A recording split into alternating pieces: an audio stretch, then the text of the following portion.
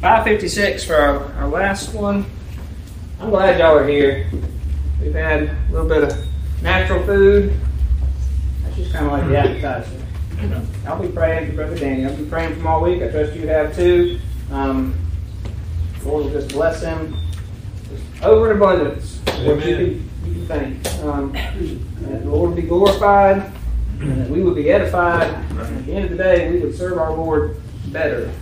So I'm going to invite you, if you feel like standing, we're going to sing 556. I do like to try and go up a quarter step in between verses, and we'll kind of do that last one, just a bunch of hallelujahs.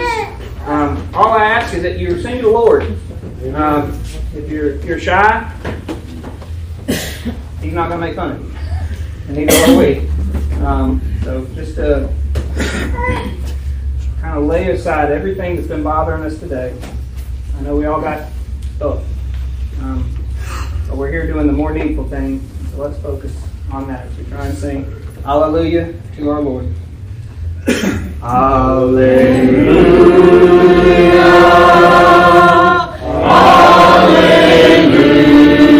Hallelujah. Let us praise our Lord and Savior. Come into His courts with singing. Alleluia.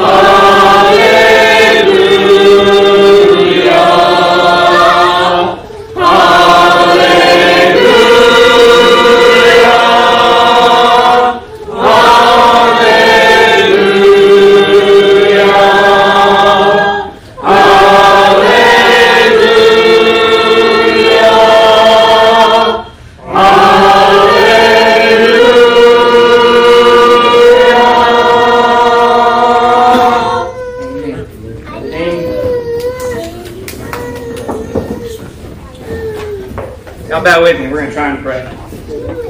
Our merciful Heavenly Father, Lord, we thank you. We thank you for the privilege to gather here. Father, I pray that you bless Brother Danny now, that you open up his mind, give him clarity of thought, allow his tongue to be loose, that he may boldly proclaim the good news of our Lord and Savior and Master Jesus Christ. Father, we thank you for his word. We thank you for the work that he performed. Father, we look forward to hearing more about it. Lord, help us to learn more about you. Help us to grow in grace and love. And Lord, help us to love you more. It's in Jesus' name we pray. Amen. Amen. Make yourself at home. The sun comes up. You won't have much time before you next appointment. Love you, brother. Appreciate it. Thank you.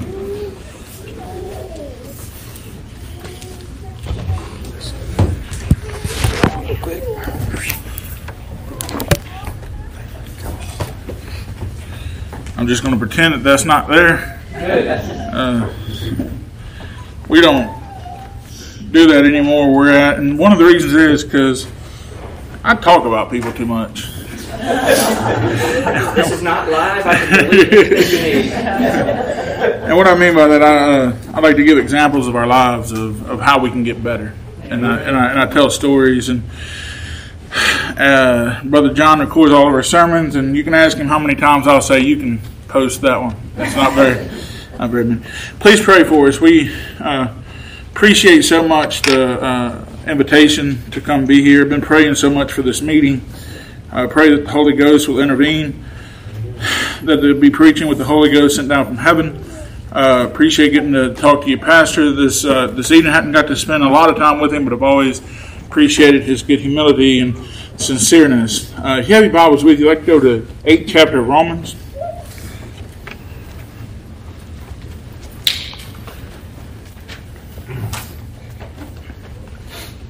There's several topics we're going to touch on, but one of them is kind of the focus is unconditional election.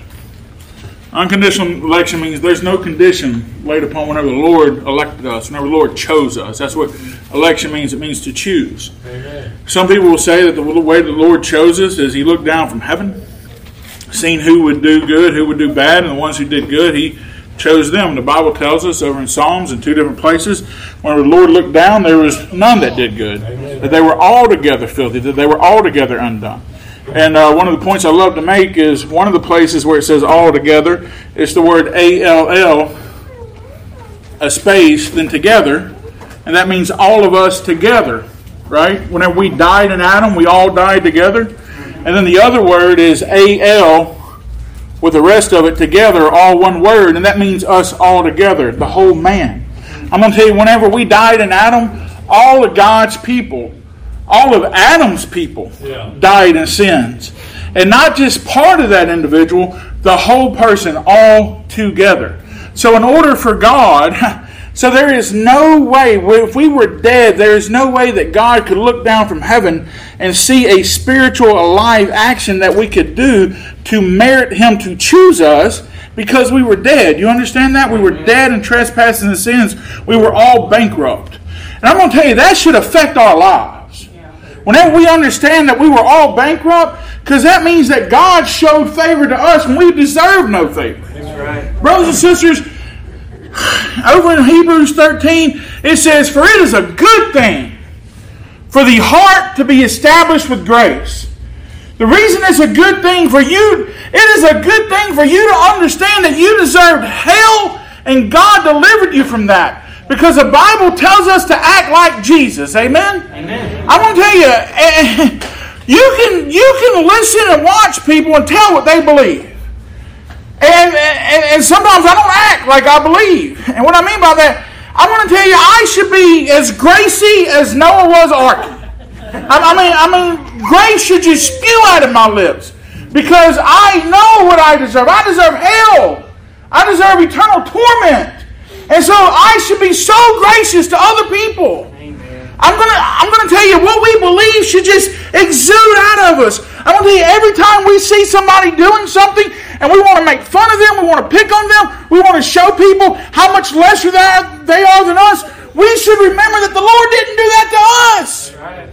The Lord didn't give us our just merits. He didn't give us what we deserve.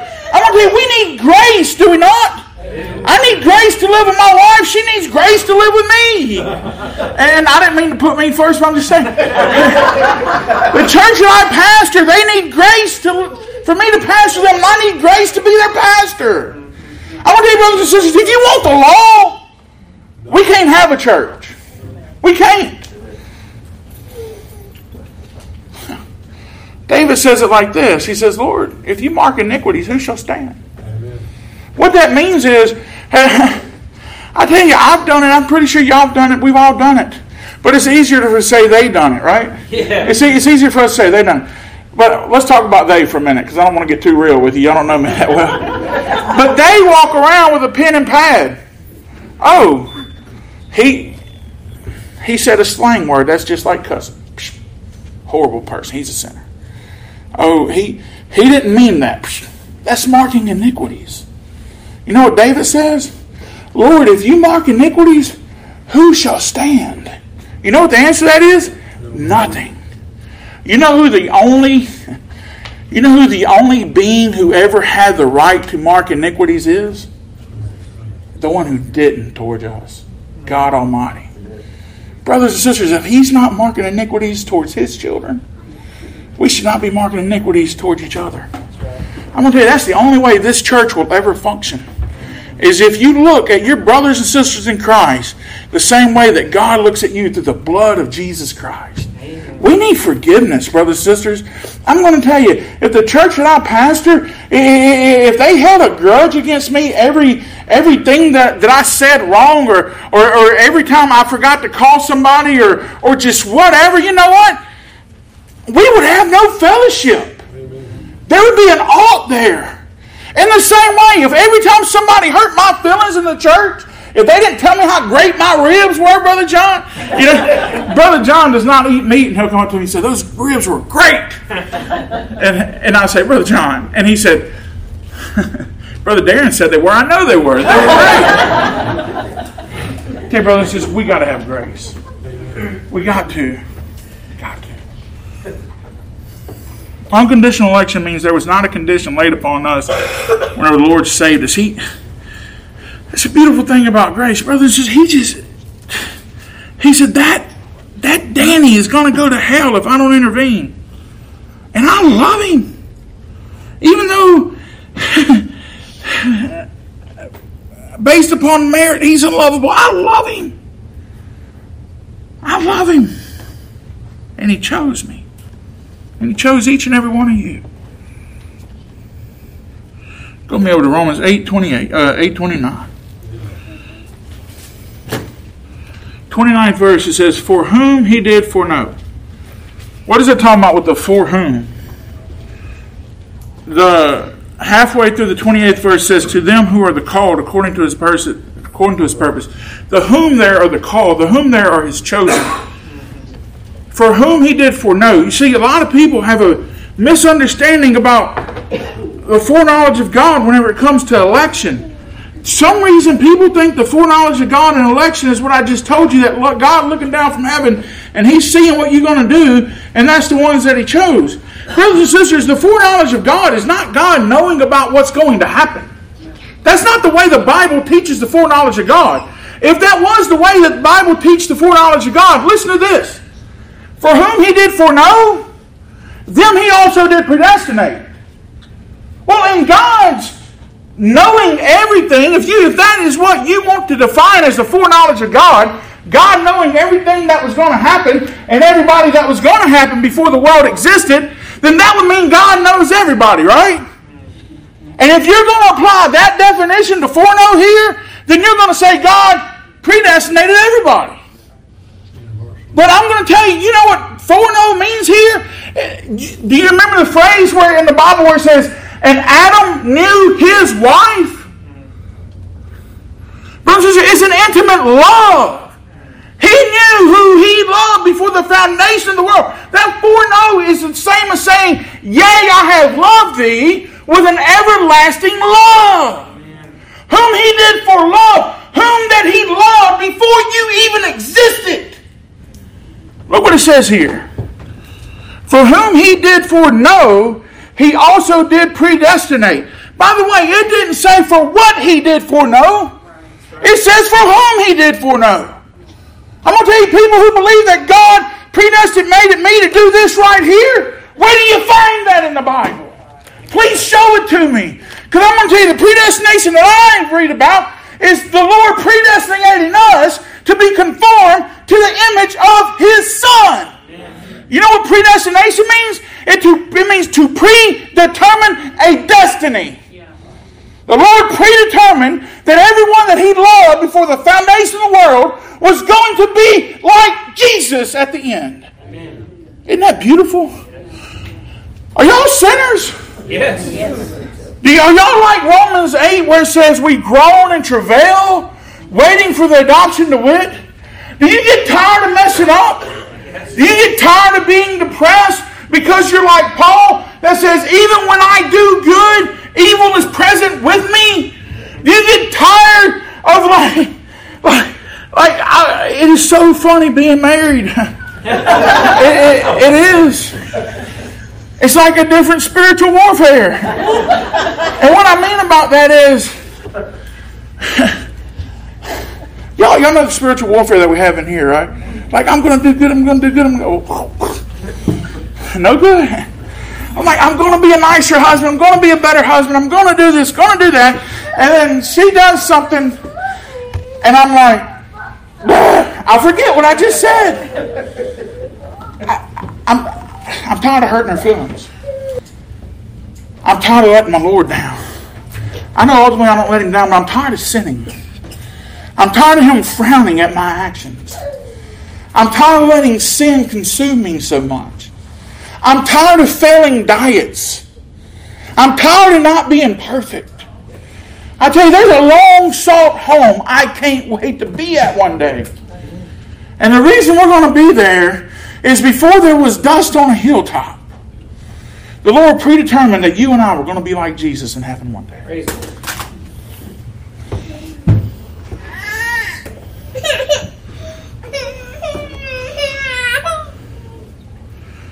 That He might be the firstborn among many brethren.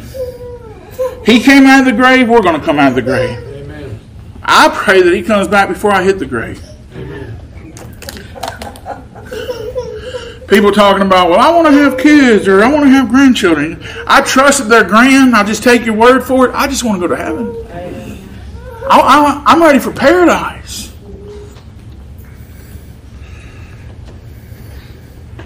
Moreover, whom, listen again, moreover, whom, not what, whom, people.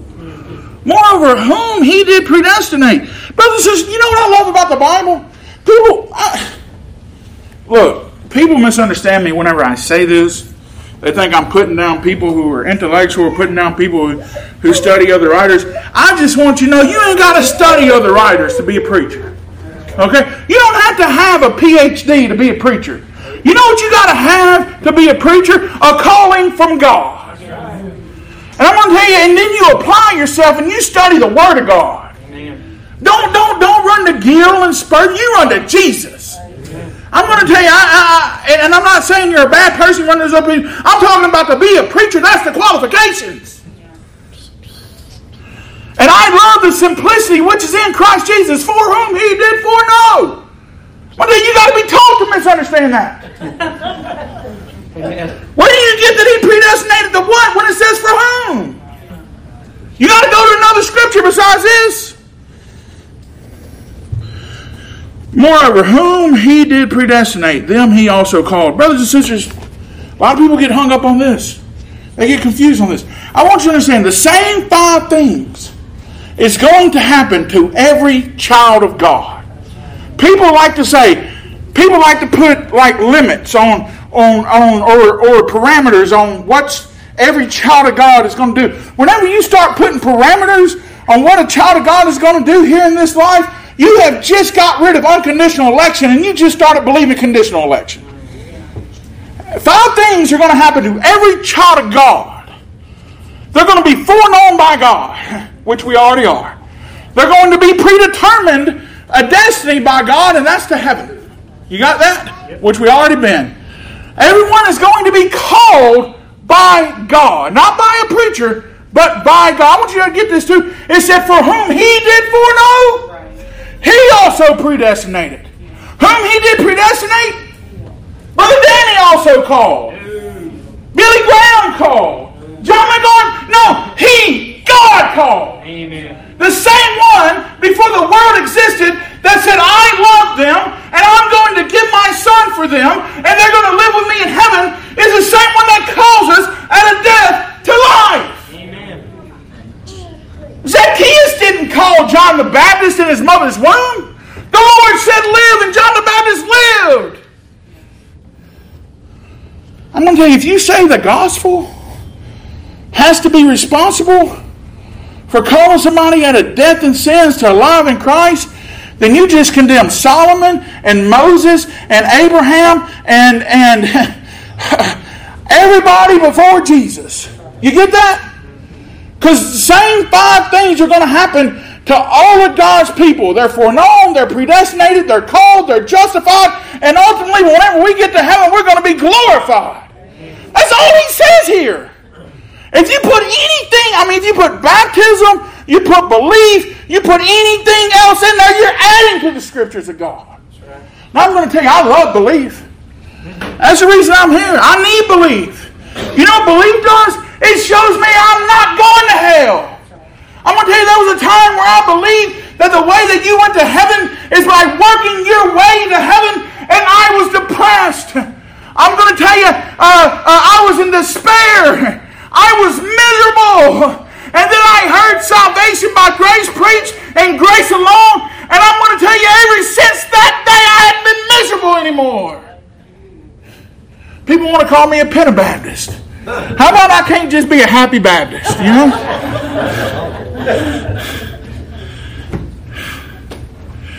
I'm going to tell you, I'm intimate with my sins.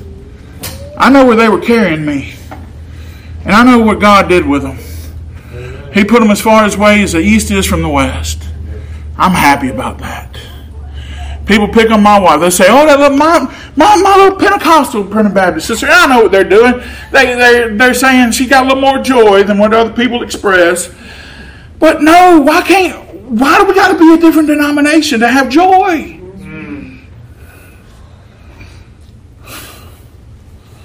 What would happen?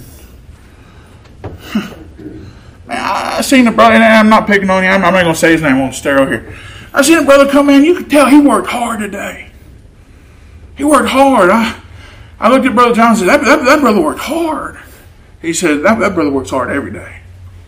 I bet he'd appreciate somebody come to his little publisher clearinghouse guy, come to his doorstep and said, here's $10 million.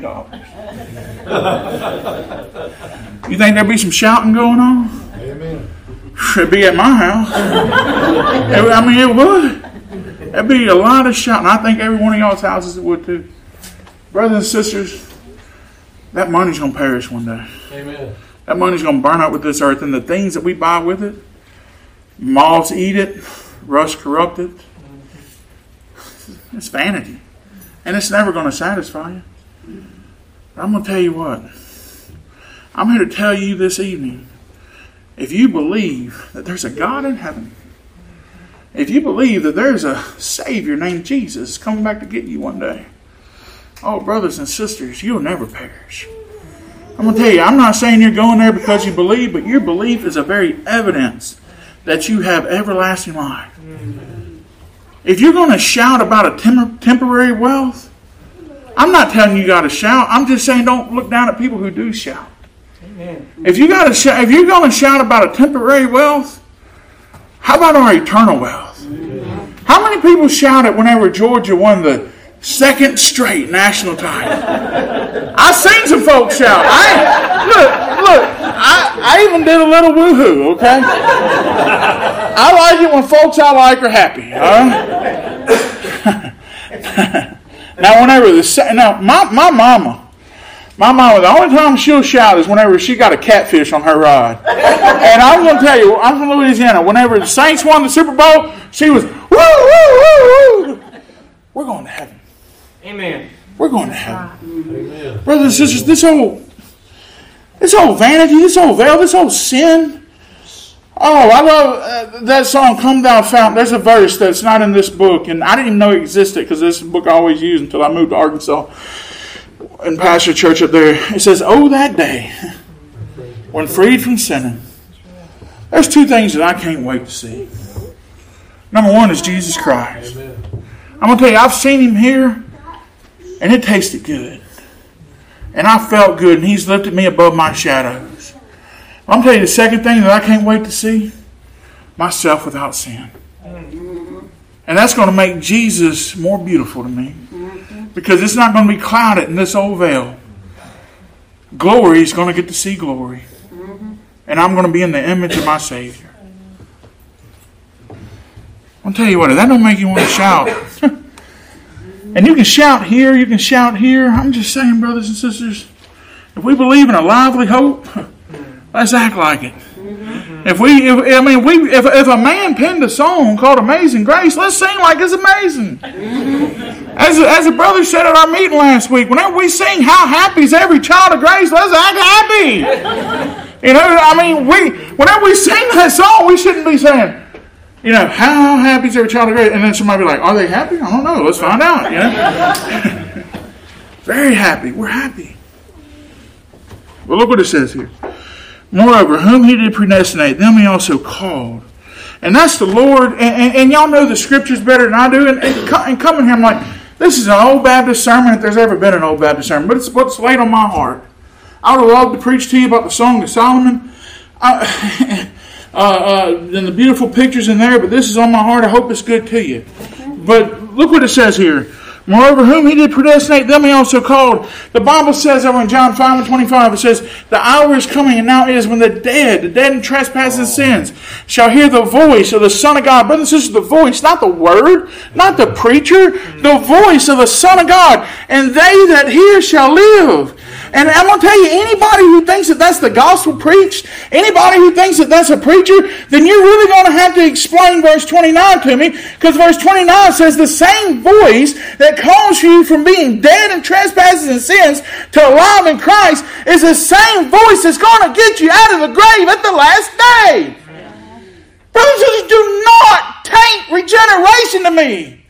You know what regeneration means? It means God the Father Himself looked at you, Brother David, and said, come forth. Man. Every one of you who is looking to see Jesus tonight, who came here begging the Lord just to give us something. Do you just feel so bankrupt sometimes to where you just go to church and you're like, Lord, I don't even know what you can give me. Just give me something. Amen. Every one of you came here looking for something. You've heard Him say, come forth. And I'm going to tell you, and if you believe in Jesus Christ, you know what the Lord says? He says, blessed art thou, Simon Bar-Jonah, for flesh and blood didn't reveal that to thee, but my Father which is in heaven. You know what that means? If you believe that Jesus is the Christ, God the Father said, here, I want you to see something. And He showed it to you. You say, why is that such a big deal? God cares enough about me to show me that His Son died for me. I remember being in third grade, and I had this teacher that I loved. She had red hair and freckles. Miss Farah. She's like 80 now, so I mean, my wife's in her 30s, so big difference. But Miss Farah, I remember asking a question. I said, Miss Farah, I don't understand this. And she would come down from the head of the class. She would come down. And she'd wrap her arm around me. And she would reveal it to me. She'd show it to me, Brother Jonathan. I'm going to tell you, everybody who believes in Christ Jesus is because the Father came down from heaven and He showed it to you. That's what Jesus said. You're a blessed individual. Well, you're so blessed.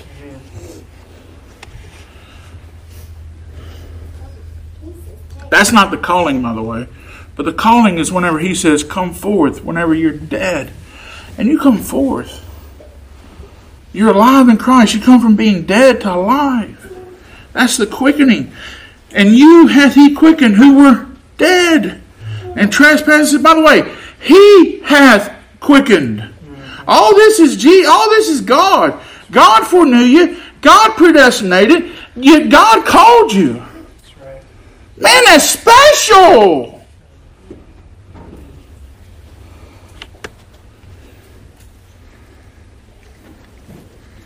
30th verse. Moreover, whom He did predestinate, them He also called. And whom He called, them He also justified. Brothers and sisters, it's so important for us to rightly divide the word of truth. The Bible says we're saved by believing. The Bible says we're saved by keeping in memory. The Bible says we're saved by walking. The Bible says we're saved by baptism. What does the word saved mean? It means delivered. Am I delivered? The Bible says we're saved by hope. Am I saved by hope? Yeah, you know, hope, saved means delivered. What does my hope deliver me from? Misery. What does 1 Corinthians 15:19 say? If in this life only we have hope in Christ, we're what? All men most miserable. I'm going to tell you, if you have hope, you're saved. But I'm going to tell you also, whenever you use your hope, you're saved from misery. Amen. You get what I'm saying? It doesn't save you to heaven, but it saves you from misery. I'm going to tell you, we have to rightly divide the word of truth. I mean, there's so many. It says that a woman is saved in childbearing. Does that mean if my wife never is blessed to have children, that she's not going to go to heaven? No, they're saying that a born-again child of God, whenever she has a child, if she's trying to serve the Lord, I'm going to tell you, she's going to change some things in her life to be a better example to her children. I want to tell you, me being born saved my mama from smoking. It saved my mama from watching soap operas. She still was going to go to heaven anyway, but she was saved in childbearing. Same thing with the word justified. It says, for whom he did call, them he also called, and whom he called, them he also justified. You know what the word justified means? It means to declare righteous. It does not mean to make righteous. You're going to have a real problem if you're a grace believer and you think the word justified means to make righteous. You know why? Because the Bible says that we're justified by works. And that's true, we are. But the word justify means declared righteous. Whenever you and I follow the Lord and we strive to do the right thing and we love people and we show forbearance and kindness, you know what? Who are we justified? Who are we declared righteous to? We're declared righteous to our neighbors. You know what it says about Abraham? It says he was the friend of God. Brothers and sisters, the reason I'm bringing this up, because it says, and whom he called, them he also justified. There's 3 different distinct justifications in the Bible. Well, really there's 5, but I'm going to talk about 3, the main ones. One is self-justification. We're not going to talk about that one. But one's by the blood, one's by faith, and one is by works. I'm going to tell you, if you don't understand that the word justified means to declare righteous, then you're going to be as confused as a termite and a yo-yo whenever you read the scriptures. And have you ever thought, the reason I love that saying, my wife said, how did termite get in a yo-yo? I said, they used to be wooden. They wasn't used. So we had a conversation with somebody. So they used to be wooden. But it was you. So, and you think about that poor little termite that was just having him a nice little lunch on that yo-yo, and somebody started going up and down with it, and he's confused. I want to tell you, brothers and sisters, we are declared righteous in the sight of God by the blood of Jesus Christ. And I want to tell you, whether you hear the gospel or not, you're still declared righteous in the sight of God by the blood of Jesus Christ. But I'm going to tell you, when you're born again little soul who feels it to be a sinner and sees that you deserve hell and understands that you can't fulfill the law of a righteous God, and you think that there is no hope for you, and whenever you believe that Jesus died for you, you know what you are? You were declared righteous by faith in your mind. And for the first time in your life, you see that you were made righteous by the blood of Jesus Christ, and you realize even though you deserve hell, you're going to be in heaven one day. Amen. And that's what happens whenever a little child of God hears and believes the gospel. And then whenever you hear and believe the gospel, and you try to follow the gospel, hopefully people can see Christ in you, and they'll say, that's the friend of God. They'll say, you know what, I don't believe what they believe, but I believe that they believe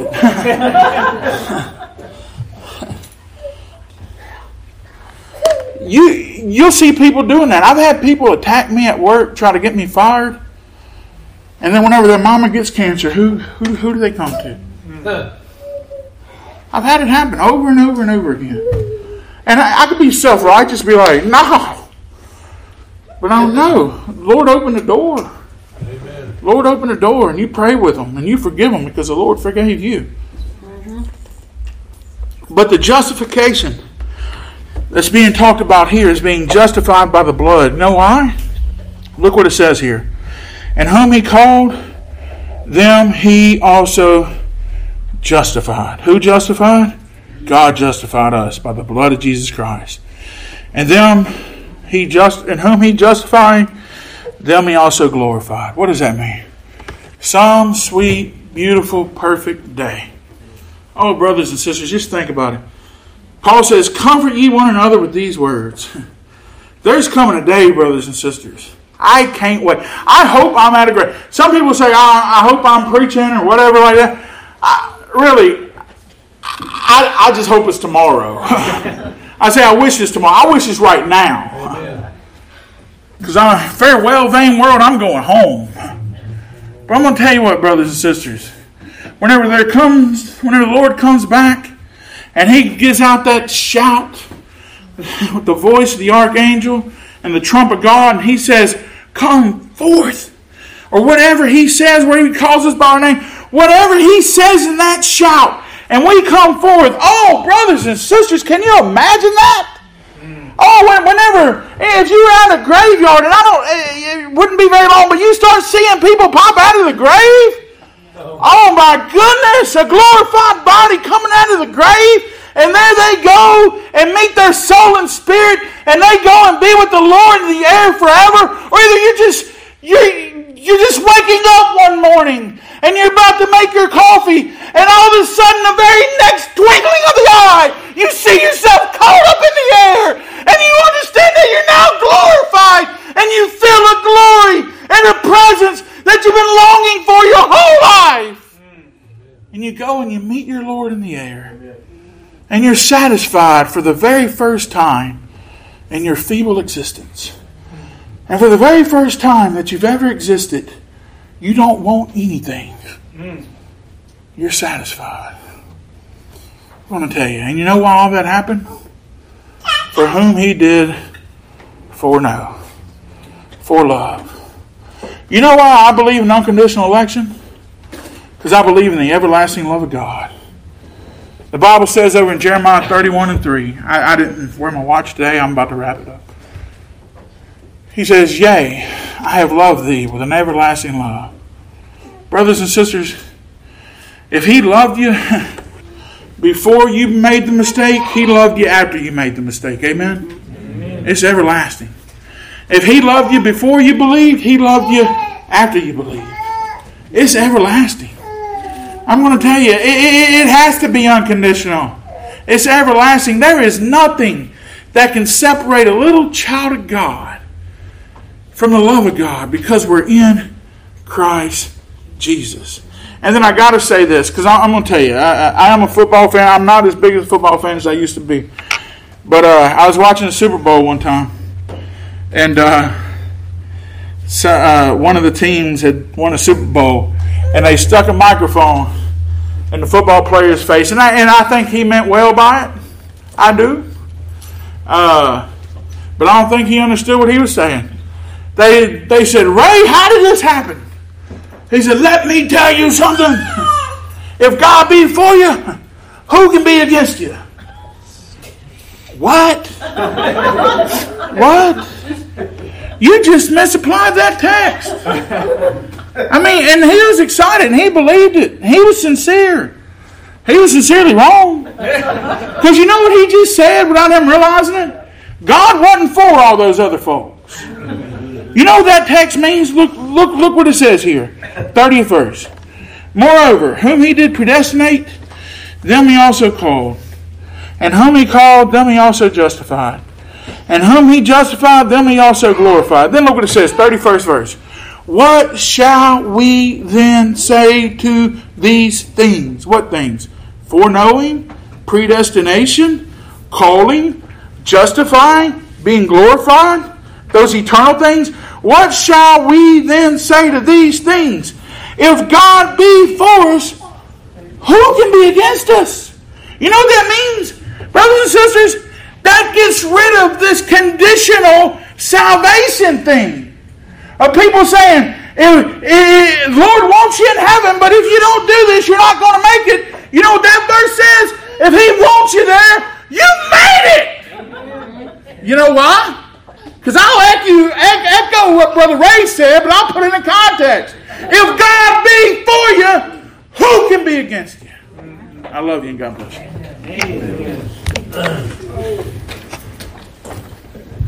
Certainly thankful to be here once again. I do appreciate y'all's invitation to come here. Appreciate the outpouring of the Spirit last night. Feel like the Lord had mercy on us. Did y'all feel the Holy Ghost last night? I did. You know what? I felt Him as we were eating supper. I felt Him during the song service last night. I felt Him during the song service this morning. I really appreciate Brother Elliott standing up and leading song service. I tell you, I'm an introvert by nature. I'm very timid. I view myself in a lot of ways like Moses in that regard. So to see a young man his age standing up and leading song service, especially in front of a video camera, that he might not have thought about that, but that frightens me. You know, I don't like. Look, if this church was full of a bunch of me's, there would be nobody sitting right there. Everybody would be sitting over here. But I do appreciate his humbleness to do that. But I did feel the Lord last night in the whole service. You know, service is just not preaching, which preaching is so important. It's the power of God. Amen. That word power comes from the Greek word dynamos. You know, it blows things up. You know, that's where we get the word dynamite from. And I'm going to tell you, I've seen the preaching of the gospel. I've seen it break down racial walls. You know, I've seen it break down family walls. I've seen it break, you know, because we form these little cliques, don't we? We form these barriers. And I've seen the preaching of the gospel just break down those things, and I love it. But I'm going to tell you what, coming and singing praise unto God, that's worship as well. And I felt Him through that. And I say all that to say this. One of my favorite verses in the Bible is Psalms 40. It says, I am poor and needy, yet the Lord thinketh upon me. I'm going to tell you, if you felt the Spirit last night, y'all know what that is? That's God. And when the Lord blesses with His Holy Ghost, you know, I've been in places before where I felt the Holy Ghost and nobody else did. And I've been in places before where other people felt the Holy Ghost and I didn't. But I'm trying to tell you, when the Lord blesses you with the Holy Ghost, it's just not like, oh, boom, just, you know, He's just like, as my grandma used to cook fried fish, you take a big old ladle and dip in the lard and just go, you know, and it just splatters in the pan. That's not how it is. I'm going to tell you, the Lord comes down from heaven. And if you felt the Lord last night, Brother Elliott, the Lord came to you. And He dwelt with you and surrounded you. And everybody who felt the Lord personally came to you. Isn't that amazing? That the God of creation, the God of everything, thinks about me. I am poor and needy, yet the Lord thinks upon me. I'm going to tell you, have you ever felt Him in prayer? That's the Lord thinking about you. I'm going to tell you, I got the Holy Ghost goosebumps right now. Do y'all know what that is? That's the Lord entering, and you feel Him in around you. That's the Lord thinking upon you. I'm going to tell you, I don't like this unpersonal Jesus that we think about sometimes. I'm going to tell you, we are the only people who believe in a personal Savior. He personally, I just don't believe in a personal Savior. I believe in a personal Holy Ghost. I believe in a personal Comforter who comes to you personally, individually, particularly. I don't like the word limited atonement, okay? And by the way, John Calvin, he was a Paedo-Baptist. He believed in infant baptism, okay? Don't make him your God. He persecuted Baptists. Okay? Don't make him your God. In my opinion, it should be the TUPIP. Particular redemption, special atonement, TUSIP. You understand what I'm saying? We marry terminology sometimes. I don't like the word limited atonement because there ain't nothing limited about the grace of my God. Amen. You understand what I'm saying? The atonement was effectual for everybody it was supposed to be effectual for. Amen. Brothers and and sisters, I don't worship a man. I don't worship a name Primitive Baptist. The reason I'm a Primitive Baptist is because that's the people who preach the truth. And I'm going to tell you, if all the other Primitive Baptists go off and preach something else, I'm not going to be a Primitive Baptist anymore. But I'm going to hold to my doctrine. That's the Lord's doctrine. I'll tell you, don't get married to acronyms and get married to labels, brothers and sisters. Let's get married to the truth of God. Amen. I was reading your articles of faith this morning on the way over here. And number 6. We believe in the direct, immediate, sovereign, irresistible, and in all cases, the effectual work of the Holy Spirit in calling, regenerating, and sanctifying the elect of God. Amen. Amen. That's your articles of faith. By the way, if you're a member of this church, you need to know your articles of faith. That's right. Whenever you join a church, you need to agree with those articles of faith. You have no idea how many people I've talked to who are members of certain churches, and they have no idea what their articles of faith say. I said, you don't know what y'all believe? I'm not picking on them. We just live in a society where truth doesn't mean nothing anymore. You know why? Because we don't have to suffer nothing for it. We do suffer for it, but not like people used to. And then it goes on to say this. The work of regeneration is an instantaneous. That means instantaneous. You know why it's instantaneous? Because it's done by God. It ain't done by me believing. It ain't done by a preacher getting it to me. I tell you, it's done by God saying live and you live. Amen. Instantaneous and internal. Right here. Internal work. And is accomplished by the work of the Spirit of God on the spirit of the sinner. Not on the intellectual of the sinner, but on the Spirit of God. That's the way John the Baptist was able to be born again in his mother's womb. That's the way every little child of God that is, and I'll term it like this, every little child of God that has ever died and ever seen, the way that they go to heaven is because the Lord spoke it in their heart.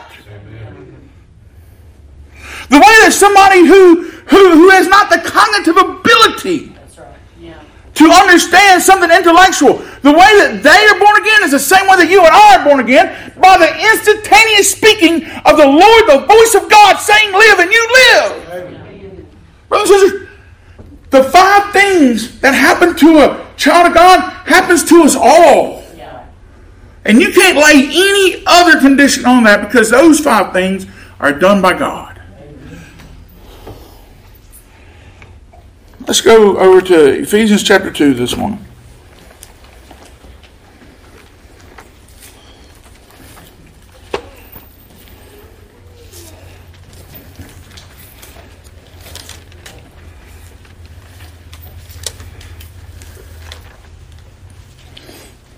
Verse 1.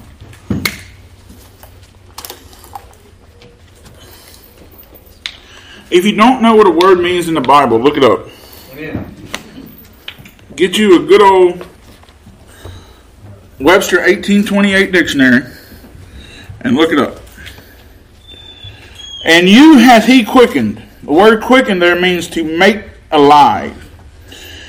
And you hath he quickened who were dead. Brothers and sisters, I'm going to tell you, and we need to preach this just not because we're Primitive Baptists, just because it's the truth. I'm going to tell you, I remember whenever I first started going to church, and I would go to work, and there would be down. I worked at a prison. We worked 12-hour shifts, and I worked night shift. And there would be downtime. Some people would bring their magazines. Other people bring their cards. I brought my Bible. Okay, and I'm going to tell you, I was a little ashamed of it. I'd hide it in a newspaper. I wasn't there yet. The Lord just touched me as a babe in Christ. I wasn't there yet. I was ashamed. Pretty soon it got to where I'd hold it out. You know why? Because people see me reading it. It was no need of me trying to hide it when I brought it in because they knew I was going to be reading it. I'm going to tell you, the more you follow the Lord, the more that will strengthen you at times and help you be bolder in your faith. And I want to tell you, when Peter denied the Lord, whenever he followed the Lord afar off, when he was right next to the Lord, he said, Lord, I'll go to the death with you. I believe him.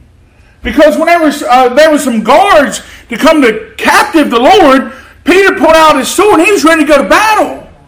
But I'm going to tell you, whenever he started following the Lord afar off, it was easier to know the Lord. Don't think just because you're up close to the Lord today that means tomorrow you're going to be the same boldness. You got to keep striving to be next to the Lord to help us be bolder in our faith. And you hath he quickened who were dead in trespasses and sins. And I remember this man that I worked with, he came to me. He said, you believe that thing you're reading? I said, yeah. He said, okay, tell me this then. He said, God told Adam in the day that he eateth thereof, he shall surely die. He says he didn't die till years and years and years later. You still believe in that thing? I didn't have an answer. I just started reading it like 4 months ago. I didn't start reading the Bible till I was 21 and a half years old. I wasn't raised up, taught it like some folks. I didn't have an answer for that. I'm going to tell you, and then I've heard some people say, well, that's whenever he started to begin to die, the death process. No, I want you to understand the very moment that he partook of that fruit that he was commanded not to eat, he died in trespasses and sins right then. He died. See, what I didn't understand, that there was another death under consideration besides graveyard dead. He died. The Lord did not lie. The day that he ate thereof, he died right then. And I want y'all to think about this too. This should make the fathers and the husbands here. I'm going to tell you, sometimes people think, single people thinking about getting married, they're just like, they just think about all the benefits of it, and they don't think about the responsibility of it. There's a responsibility to be in the head. You realize that Eve partook of that fruit before Adam did, and nobody's eyes were opened? Yeah, that's right. But I'm going to tell you, whenever the head of her household partook of that fruit, both their eyes were open. I'm going to tell you, it doesn't say by one woman's disobedience many were made sinners. I'm going to tell you, and talking about being married and stuff, watch what confessions of faith you're married to. There's a confession by the name of a city that people like to hold to and put up as it's the Word of God. It says, by the disobedience of our parents, of our first parents, we were made sinners. Brothers and sisters, if you're really married to the Word of God, you call that out as bogus, as bonkers, as wrong. Yeah. See, I'm not married to a confession. I'm not married to an article of faith. I'm married to the Bible.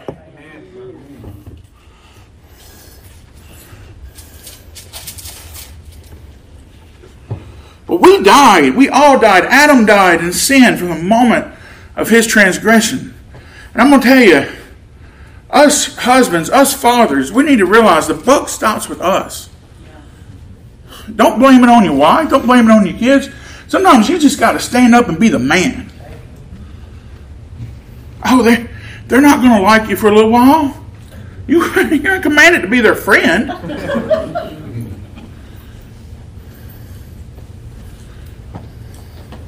Sometimes as a pastor, they're not going to like you.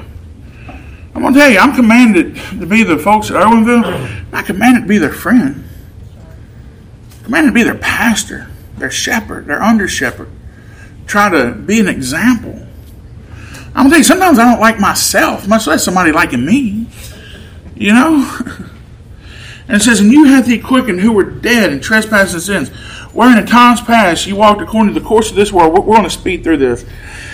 According to the prince of the power of the air. I want to get to the 10th verse. The spirit that now worketh in children of disobedience, among whom also we all had our conversation in times past, and the lust of our flesh, fulfilling the desires of the flesh and of the mind. What this is saying, everybody at one time was dead in trespasses and sins. That's what you need to understand. And last night I quoted at Psalm 14 and I believe it's Psalm 53, and you need to go read them. It tells us that we all together became filthy, became undone. And I talked about the two altogether's there, and I'll just paraphrase here. When you rightly divide both of them, it means that we all together in Adam fell and then it also means altogether from head to toe we were undone. All that teaches us is there's not a little good in everybody. I'm going to tell you, we are by nature the children of wrath, even as others. There's no goodness in us. Before the Lord speaks life into you, there is no goodness. I'm going to tell you, there's not an ounce of spiritual life in you.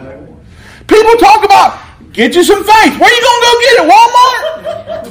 I tell you, it's given to you from the Lord.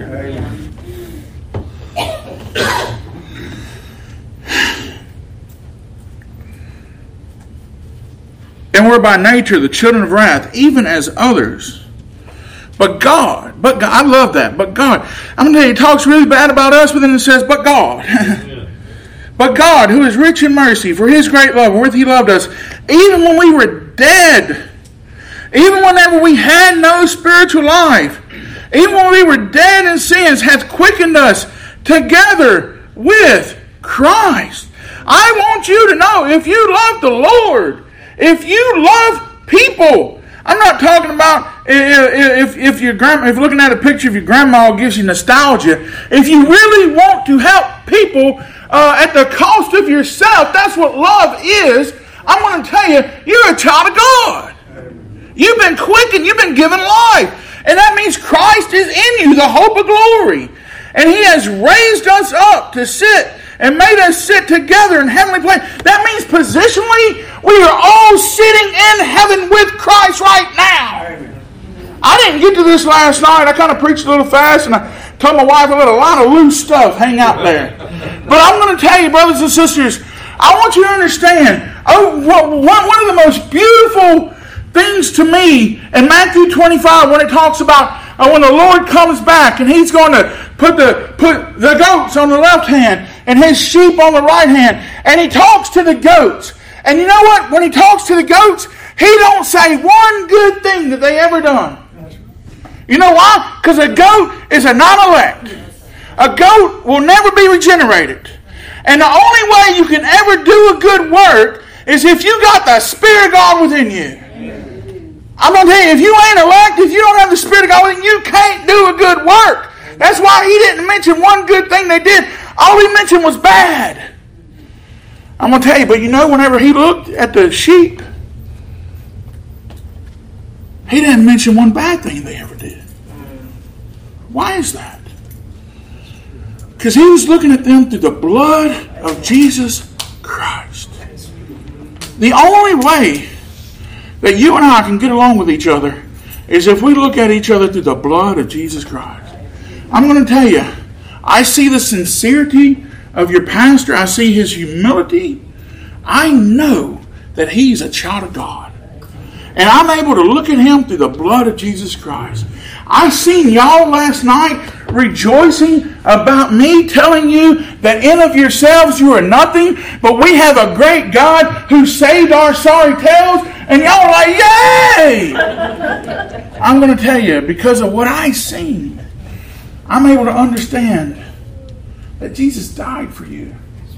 And whenever you do something that hurts my feelings, I need to look at you through the blood of Jesus Christ. Amen. One of our problems is we hang on to whenever we see somebody's flesh come out instead of whenever we see somebody's spirit come out. Amen? Because I'm going to tell you, I need to... Look, you're a human being. I know you got the flesh. I'm going to tell you, we'll preach total depravity all day, how we're a bunch of sorry sinners, and even after we're regenerated, we still got this old flesh, this old dead body that Paul talks about. I try to do right, but I can't find how to do it. And we'll preach about that all day. Then when somebody does something that's sinful, we'll be like, I can't believe they did that. Can you believe they hurt my feelings? Well, were they breathing? Yeah, I can believe it.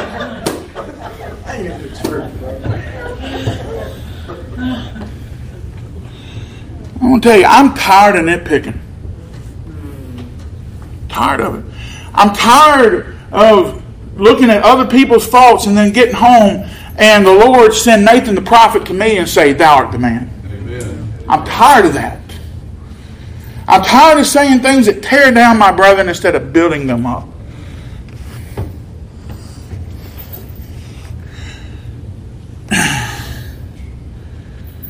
that in the ages to come, 7th verse, He might shew the exceeding riches of His grace and His kindness toward us through Christ Jesus. For by grace are you saved. You know what grace means?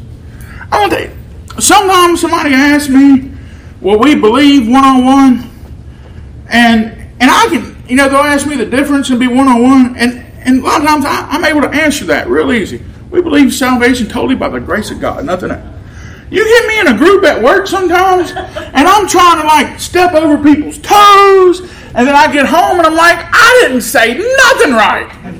You know, what's the difference between what we believe in other people? We believe in grace and grace alone. Amen. Grace plus nothing. Salvation by the unmerited favor of God.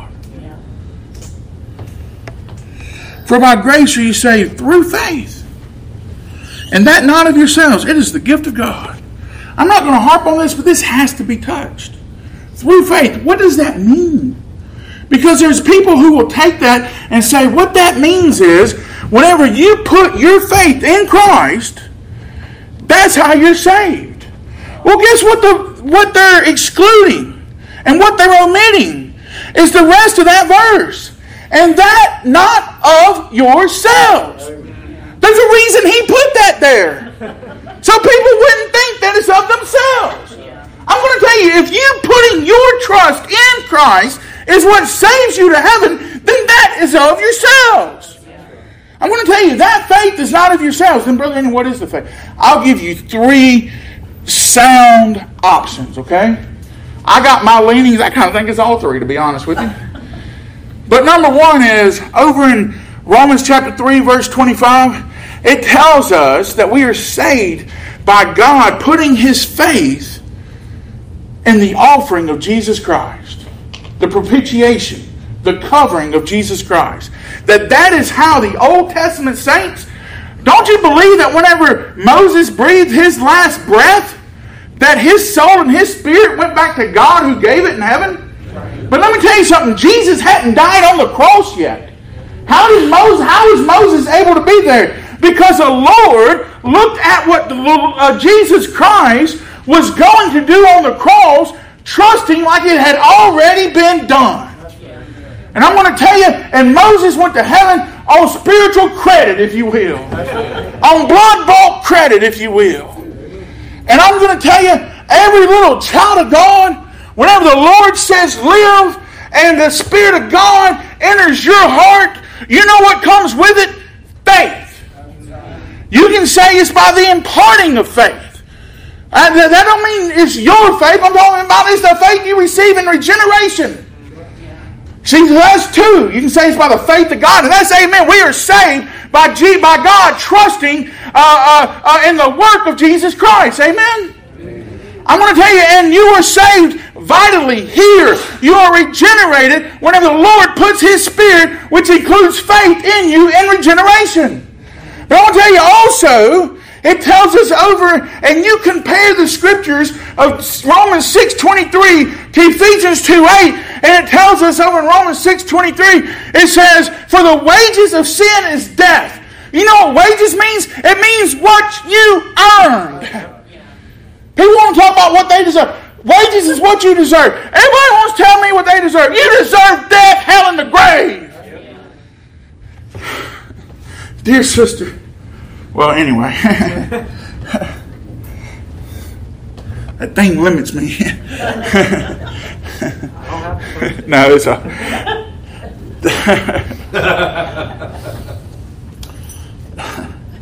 Somebody was talking about what they deserved one time. They was going through some stuff, and they was going through some stuff because of a blessing that had, and somebody else wanted that blessing, and the person said, "I don't deserve this," and the other person that wanted that blessing says, "You deserve hell."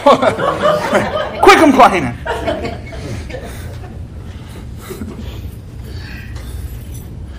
But over in Romans 6:23, it says, for the wages of sin is death. What you deserve, what you earned is death. But the gift of God through Christ Jesus is eternal life. Hey, I might have messed that up a little bit. Let me go back. For the wages of sin is death, but the gift of God is eternal life through Jesus Christ our Lord. So you know what I believe that faith could be right there when it says through faith? Through Jesus Christ. But the gift of God is what? Jesus Christ. The gift of God is eternal life through what? Jesus Christ. We are saved by grace through Jesus Christ. Amen? And that is not of yourselves. And you know why it's not of yourselves? I love this. Brothers, like I said, the reason, and I got brethren who say, Brother, you got to stop saying this. Because people don't know that you're a nurse. People don't know that you graduated valedictorian in your class.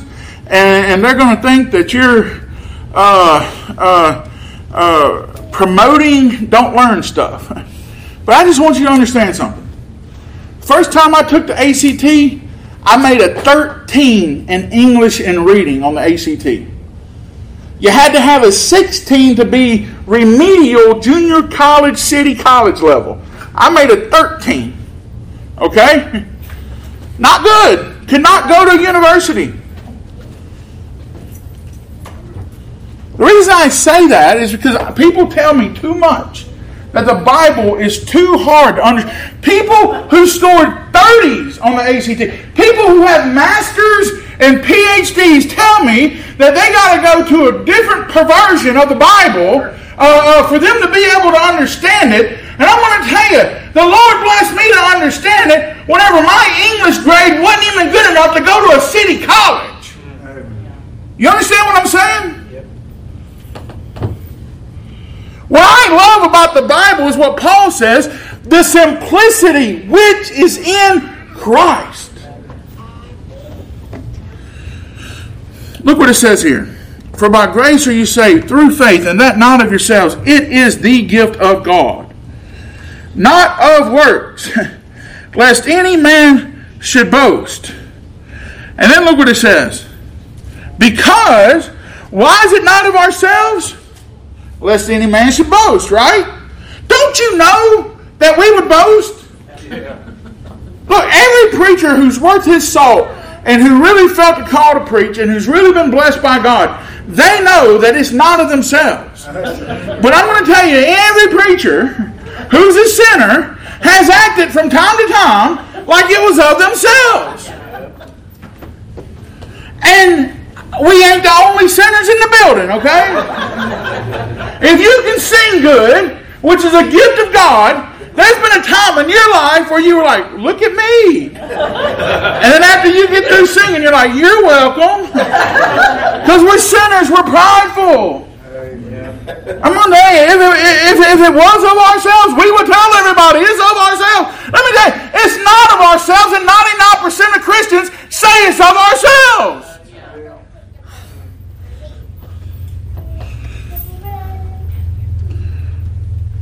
But why?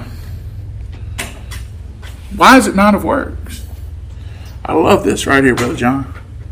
Because we are His work. For we are His workmanship. You know what a workmanship is? It's something that's been worked on. Let me give you a really quick analogy. And my wife's smiling at me because she's heard me make this analogy 1,000 times. Poor preacher wives, right? These church pews are workmanships. And the reason I know that they're a workmanship, because what a workmanship means is something that is not in its nature anymore. It's been worked upon, right? If something is still in its original nature, it's not a workmanship. It hasn't been worked upon. But if it's been worked upon, it's a workmanship and it's not in its nature anymore. And I can look at these pews and I can tell that they are workmanships. You know why? Because in the year 2021, after the Lord told me to leave Indiana, me and my wife had no idea where we were going to go serve the next. And we were just trusting the Lord. And we drove 75,000 miles serving the Lord, trying to serve the Lord, trying to beg the Lord to show us guidance where we should go. And I'm going to tell you, I passed up many a tree line. I passed up many a forest. And you know what I've never seen? I'll tell you, I've seen forest of pecan trees. I've seen forest of pine trees. I've seen forest of oak. I've seen mesquite trees. I ain't never seen a church pew tree. And I'm going to tell you, we've drove by cotton fields in Texas, cotton fields in Louisiana, cotton fields in Arkansas, cotton fields in Mississippi, cotton fields in Alabama, cotton fields in Georgia, cotton fields in Tennessee. You know what I ain't never seen? I ain't never seen whatever that gold stuff is on that pew. But it came from cotton. But a man worked with that cotton and made that cushion. A man took that tree out of that forest and made that church pew. I'm able to look at that church pew and say, that's not an original natural thing. That's not an original natural thing. It's been worked upon. I'm going to tell you, you know why we preach total depravity so hard? Because we want you to understand that by yourself, by your nature, without the intervention of God, you can do nothing good. You can't believe on Jesus. You can't love somebody. You can't be truly forbearing. You can't be truly joyful in the Lord. You can't be truly humble. You can't be meek. You can't be kind. You can't be temperate. I'm going to tell you, unless you've been born of the Spirit, you can't do those things because that's not your nature. And I want you to understand this morning, brothers and sisters, if you have an inch of forbearance in you, if you have a millimeter of love in you, if you have an ounce of joy in you, it's because you have been worked upon by the Holy Creator, God Almighty, and Jesus Christ lives in your heart. Amen. For you are His workmanship, created in Christ Jesus. How was this world created? It says in the beginning, God created the heaven and the earth.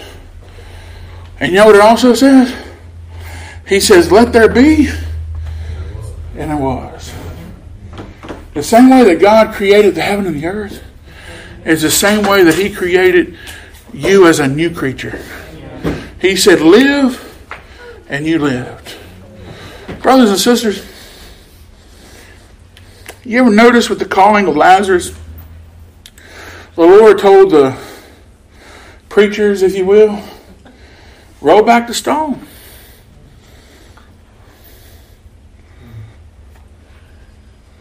But you know what the preachers couldn't do? They couldn't give Lazarus life. I'm going to tell you, you can do all the preaching in the world, you ain't going to give somebody life. But the Lord said, come forth. So all He said was, come forth. And this one of my hobby horses. I might offend somebody. I hope not. But whenever I just want people to understand what we say behind the pulpit is important. Yeah. And just because you think it makes a good point about what you believe about the sovereignty of God, unless it's true, don't say it. There you go. I've heard people say, good thing He said Lazarus come forth, or everybody in the grave would have came up. Do we believe in an accidental God? We believe in a purpose-driven God. If the Lord's purpose, I believe He raised Lazarus on purpose, don't you? I'm going to tell you, if He intended for Lazarus to come out of the grave, and He would have just said, come forth, instead of Lazarus came forth, guess who would have came out of that grave? Lazarus. Brothers and sisters, don't try to make a cute point and hurt the sovereignty of God. God doesn't do things on accident. For we are His workmanship, created in Christ Jesus unto good works, which God hath before ordained. Let me see if you catch the difference here. That we will walk in them. That we should. Let me tell you what. Thank you, baby. I looked at you there. I was going to say, I should always honor my wife as the weaker vessel. Amen. But do I always do it? No. Last night, I was talking about just telling you I'm a sinner. And telling things I'm tired of doing. And one of the things I said, I'm tired of being unfaithful to my wife. Afterwards, my wife said, you got to clarify that. What I meant was, I'm not the husband that I should be. Okay? I've never committed adultery on my wife. I've never stepped outside of marital bounds, okay? Marital bonds. So I just got to get that across. Thank you, sister. I appreciate the grace. But every child of God that has heard the gospel and been pricked in the heart, they should repent and be baptized. But do they always do it? No. I'm going to tell you, He's ordained us that there's some works we should walk in. I'm going to tell you, if you're here this morning and you love the Lord and you believe He died for you, you should be baptized. If there's something hindering you from being baptized, you need to quit doing that and repent and be baptized and join the Lord's church. That we should walk in them. Just want to say this a little bit. For we are His workmanship created. We're just talking about the new creature. Over in 2 Corinthians chapter 5, verse 17. It says, for if any man be in Christ, he is a new creature. How do you know if you're in Christ? Christ is in you, the hope of glory. Go with me real quick over to Romans 8, and we'll bring our remarks to an end. I just want to hone in on this a little bit more.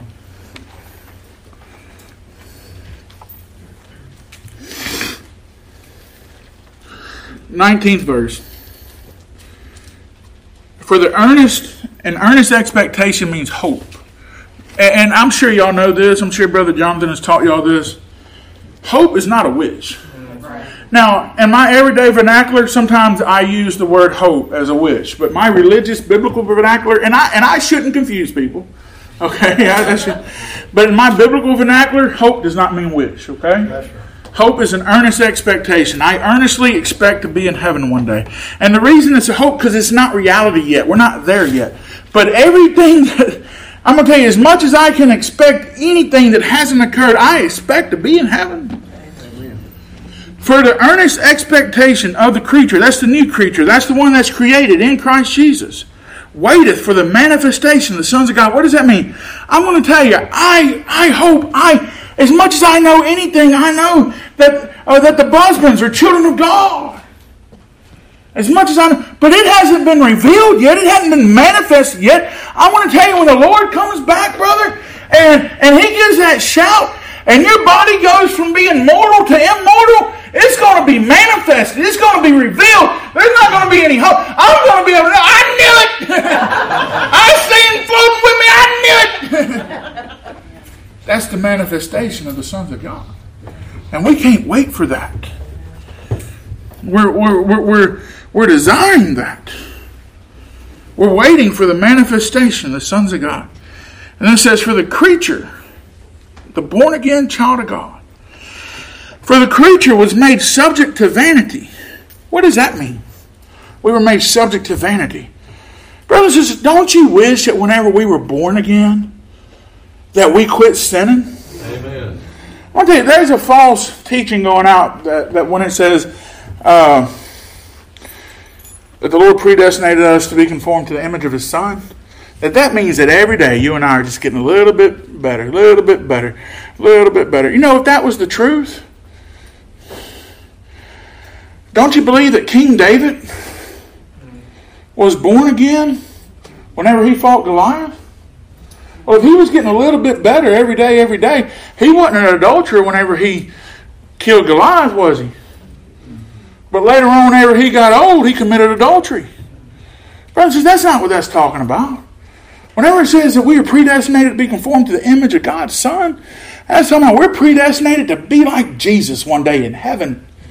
I'm going to tell you, I worked in a dementia unit, I managed it, and I talked to people who their whole life loved the Lord, never said a cuss word, but then whenever their mind went, that's all they did was cuss. They were not in the image of Jesus Christ. They didn't get better here on this earth. I tell you, we get worse, we decay. And we should be striving to be better. We should be striving to grow in grace. But I'm going to tell you, brothers and sisters, our end result here on this earth, if the Lord don't come back, is a pile of dust and bones.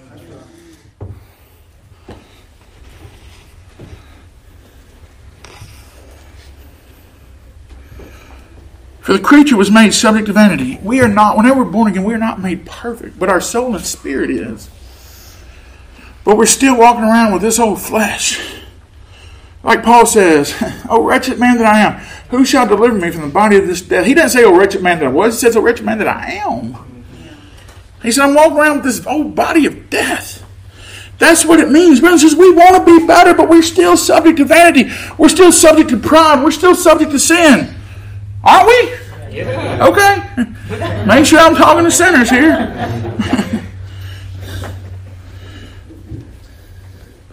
For the creature was made subject to vanity. And I just wanted to get to this. Not willingly. People who talk about we're born again. This is talking about being born again. When we were made subject to vanity, it's talking about when we were born again. People that say we were born again by our own will. Look what it says. Not willingly. But by whose will? But by reason of him who hath subjected the same in hope. Who has given us hope? God. Whose will were we born again by?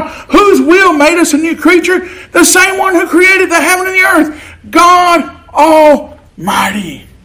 I'm going to tell you, it's not of him that willeth, nor of him that runneth, but it's of God that showeth mercy. Brothers and sisters, do you believe in the Lord? I'm going to tell you, have you rejoiced in the preaching this morning? Have you rejoiced in the singing? It's because you're a new creature. It's because the worker has worked upon you. And I'm going to tell you, one day he's going to complete that work by coming home, by coming from heaven and taking us home. I love you and God bless you.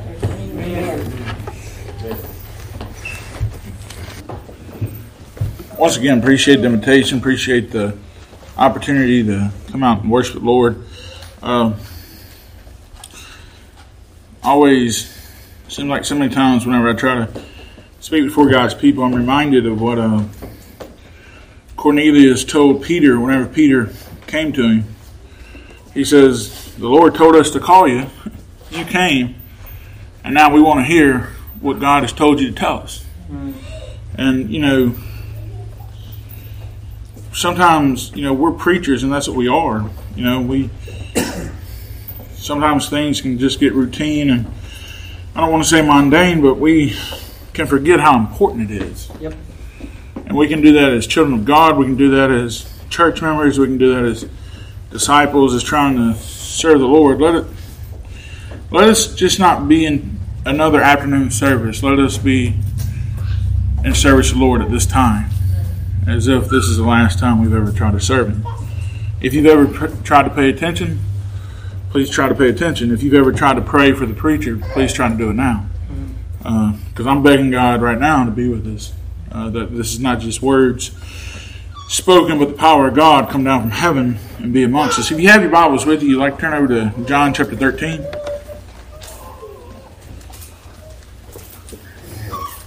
Sometimes whenever I go places, whether it be near or far, special appointments, special meetings, sometimes I'll know all week, like if I'm supposed to preach 3 times, all 3 sermons.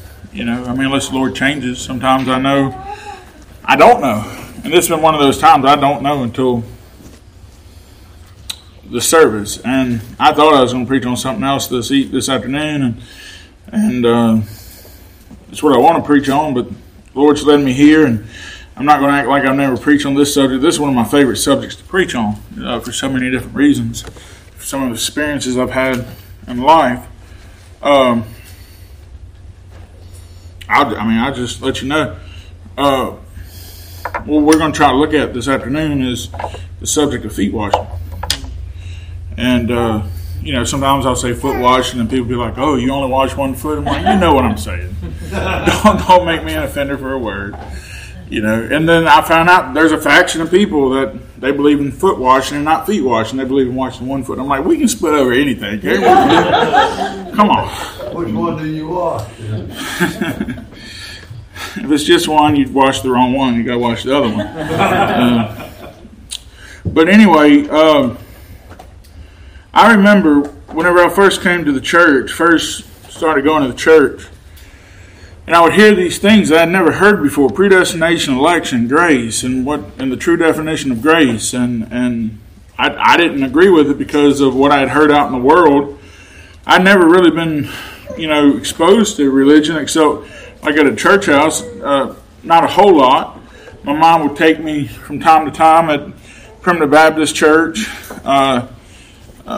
and she did what she could. She worked on Sundays, and don't want to make it sound like she wasn't trying. She was. Her head of her household did not worship the Lord in that manner. Was not the same way as he is now. And I say all that to say I hadn't really been exposed to the truths that's found in the Primitive Baptist Church. And so I started hearing these things that are just second nature to us now, and I was like, I don't agree with that. That's not fair, right? How many times have you heard that? That's not fair. And it's not fair. But I say it's not fair for a totally different reason. Because the just died for the unjust. That's not fair. None of us was deserving. A lot of folks, whenever they hear that the Lord chose some to heaven and left the others right where they are, they're like, well, that's not fair. I'm going to tell you that's not fair. But it's not, I don't say it's not fair because some are left where they are. I'm saying it's not fair that we get to go to heaven. Amen. It's not fair that he loved Jacob. He shouldn't have loved Jacob. Okay. I don't wonder how he hated Esau. I know why he hated Esau. I'm going to tell you, amazing grace is the reason that he loved Jacob. And so I started to see in some of the truths, but still there's all this fleshy stuff getting in the way of getting rid of my law that I had built up in my head. And then I remember in November, the first feet washing service I ever witnessed. And I've been reading start off 10 chapters a day, 20, then 30, then 40, then 50, just trying to eat as much word as I could. And I remember I had just read in John 13 about where the Lord washed his disciples' feet. The Lord of glory, brothers and sisters. Mm-hmm. One of the best sermons I've ever heard preached was Adam Green, a 17.5-minute sermon on seeing of angels. Whenever it talks about God manifest in the flesh, justified in the spirit, preached unto the Gentiles, all those things is talking about Jesus, right? But then it says seeing of angels. And the whole point of the sermon was, have you ever thought about the perspective of angels towards Jesus Christ? Because eternity past, if you'll let me use that, from AD to eternity past, all the angels knew about Jesus Christ, where they were worshiping him, bowing to him, and singing praises to him ever since they existed. Mm-hmm. And then they seen him incarnate as a little babe. This one that they recognized as their creator. Mm-hmm. This one that they had recognized as all-powerful is now robed in flesh as a little babe. And is in subject to sinners. His mom and daddy. And probably being picked on by little kids. Can you imagine the perspective of angels there? And then, one day, 33 years after his birth, they see this one that they've been praising for all eternity, where the creatures torture the Creator on a hill that he created, hung on a cross of wood that he spoke into existence, and nails made of metal that he made possible to exist, to be placed through his hands and through his feet.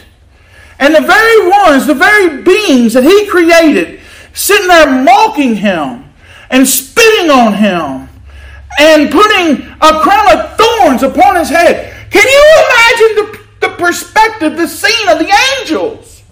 They're sitting there like, why are you allowing these dung little beings treat you like this? You are God, you are King, you are Creator. What is going on? imagine their perspective? Whenever the King of Glory bowed down and washed the feet of disciples, of humans, of sinners who've been walking around in an agricultural society through dirt roads that didn't have road sweepers, if you understand what I'm saying. I'm going to tell you, whenever they wash feet, it meant something. You know what? Whenever we have foot washing service, we make sure we wear our best socks. You know, I know some sisters who go to the manicure shop, get their toes all looking all right. I got ingrown toenails, so I always got to explain it to people why there's a V in the middle of my toenail. But you know what? It wasn't like that. This is impromptu. He just stepped in cow maneuver 4 minutes ago. Now he's getting his feet washed by the Lord. I'm not trying to be crass or anything, but I'm trying to let you understand. And an angel is looking at the Lord going from an elevated position as he's rabbi, he's teacher, he's God. He's the Lord. And now he is bowing down, washing people's feet. And I remember watching that first foot washing service in the Primitive Baptist Church. And you know what I said? I said this to myself. I remember it like it was yesterday. I said, I don't know. Yeah, if anybody watches this at home, they ain't going to see me at all. This is where I like to hang out. At Urbanville, we got a rail right here. They're like, Brother Danny, you going to fall? Actually, I put it there to help me get up. I got knee problems, but it served for two purposes. But nevertheless, I remember watching that. I was sitting in the back. I wasn't a member, so of course I couldn't partake. Let me give you something for free, too. This ain't on communion, but let me give you this real quick. Because this is something hard for a pastor sometimes to preach, especially if people have asked them, you don't want to offend people. I'm not your pastor. I'm going back to Urbanville in the morning. Close communion service. Why? 1 Corinthians 11 says, as often as you do this in remembrance of me. Okay? Whenever we eat the bread, we drink the wine, we do it in remembrance of our Lord and Savior Jesus Christ. I met a Hindu one time. A Buddhist. And I was actually doing a good deed for him and took him home and some other stuff. I'm not bragging, I'm just saying that's the situation we were in. And he was telling me, he told me he was a Buddhist and all this, and I said, well, what do you believe about Jesus? He said, we believe he's a good man. I said, as a Buddhist, do y'all make it a custom to call bold-faced liars good men? Because he said, we believe he's a good man, but he wasn't the Son of God. I said, do y'all have a custom of calling bold-faced liars good men? And he said, what do you mean? I said, when Jesus Christ was on this earth, he said, I'm the Son of God. Do you make it a habit of people taking on deity, of calling them good men?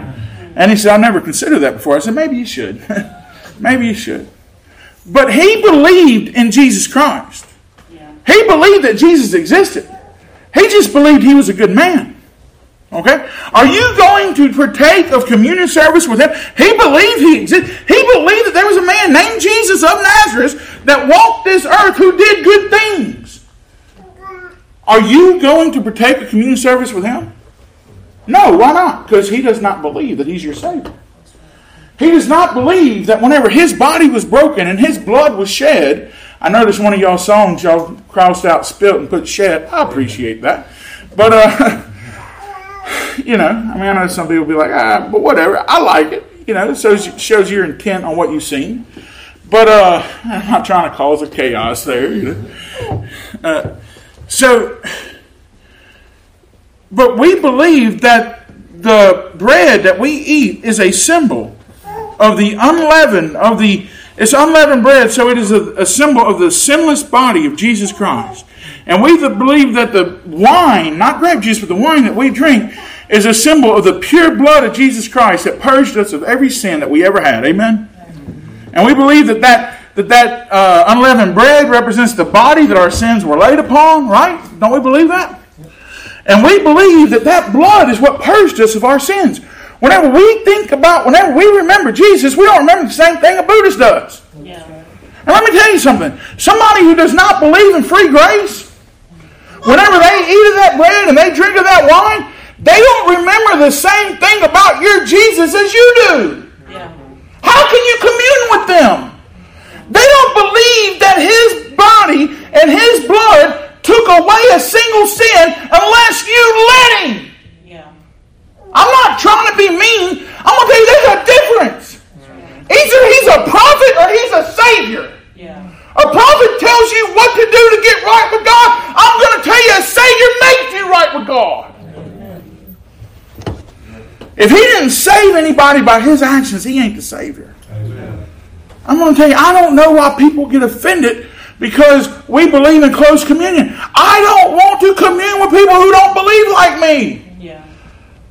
I don't want to go to church with people who don't believe like me. I'm not going to go and hear a preacher preach about a Jesus who just couldn't get it done and then is relying on you to get the rest of the job done. I'm not going to hear you blaspheme the name of my God.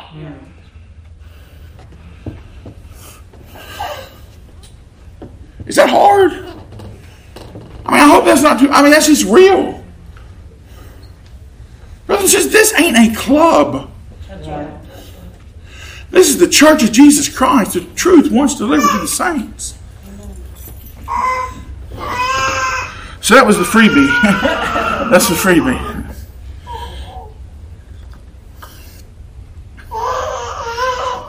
Let's go through this. I'll try to be as quick as possible. 13th chapter. John chapter 13. Now before the feast of the Passover, when Jesus knew that His hour was come, that He should depart out of this world. But I told myself, whenever I seen the feet washing service, I said, I don't know about this election stuff, I don't know about this predestination stuff, I don't know about this grace stuff, but I'm going to find out if that's true or not.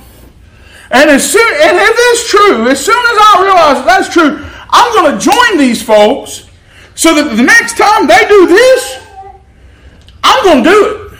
Because I'm going to tell you what, there's a lot of stuff that Jesus did that I just can't do. I can wash some feet. I can. And He said, if I did it, you ought to do it. And I wanted to do what my Jesus told me to do. It was special to me. It's what caused me to join the church. It says, now before the feast of the Passover, when Jesus knew that His hour was come, that He should depart out of this world unto the Father. By the way, this is one of the best graveyard funeral texts you could ever use. Look what it says. He knew that He was going to depart out of this world to where? The Father. Any child of God who's ever left this life, you know where they're at right now? They're with the Father. Isn't that beautiful? Brother showed me that. I just didn't get that, okay? Elder Adam Green. I've got so many nuggets from him. Having loved His own, shows He has a people, right?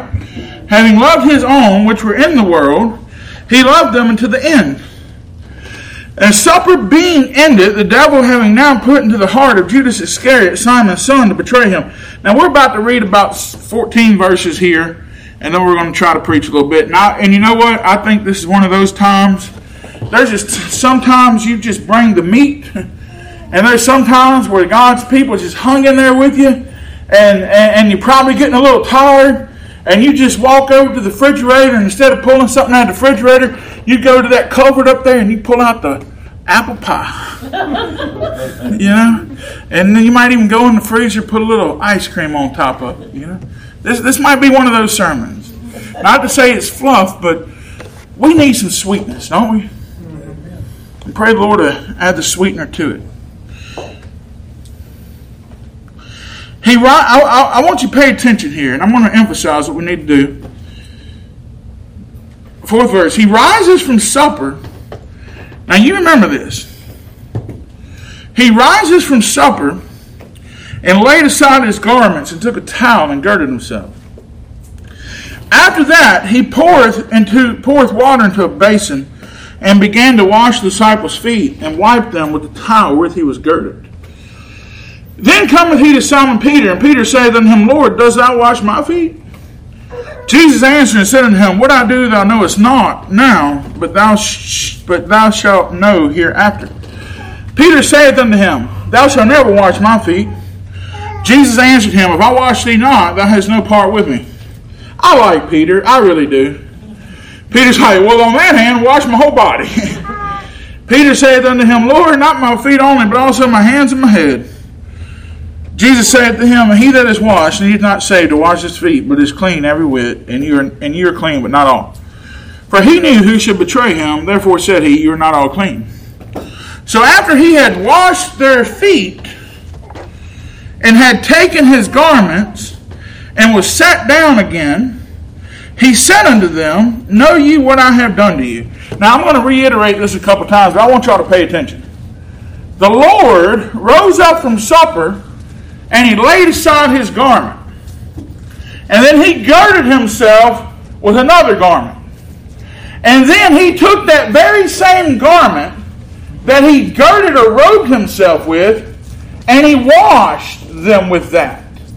Then after he was finished washing them with the garment that he clothed himself with to do the washing with, he got rid of that garment, took his original garment back, and guess what he did? He sat down. Amen. Now, we're not going to get there yet, but I hope you see where we're going. Do you kind of got your spiritual glasses on real quick? Then look what it says. Ye call me Master and Lord, 13th verse. And ye say, Well, for so I am. I love that.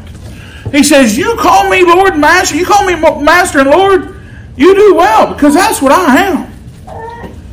What he's saying is, I'm your Lord and Master, and I just washed your feet.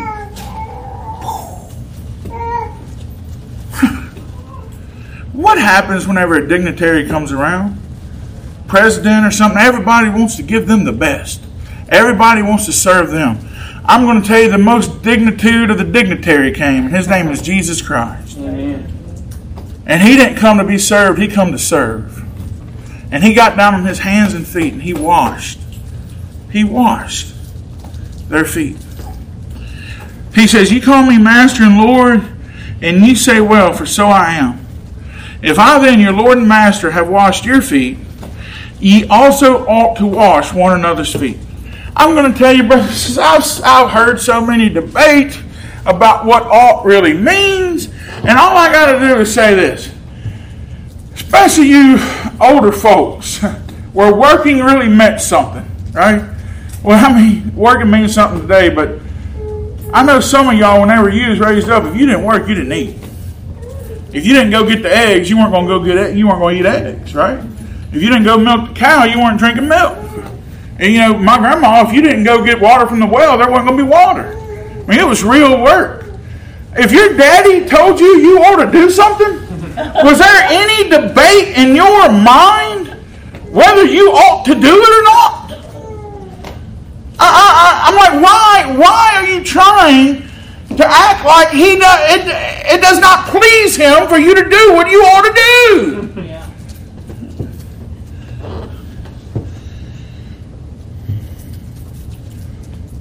If you don't know, I think you ought to wash feet. Because the Lord said it. And I think that means you should wash feet. Yep. You also ought to wash one another's feet.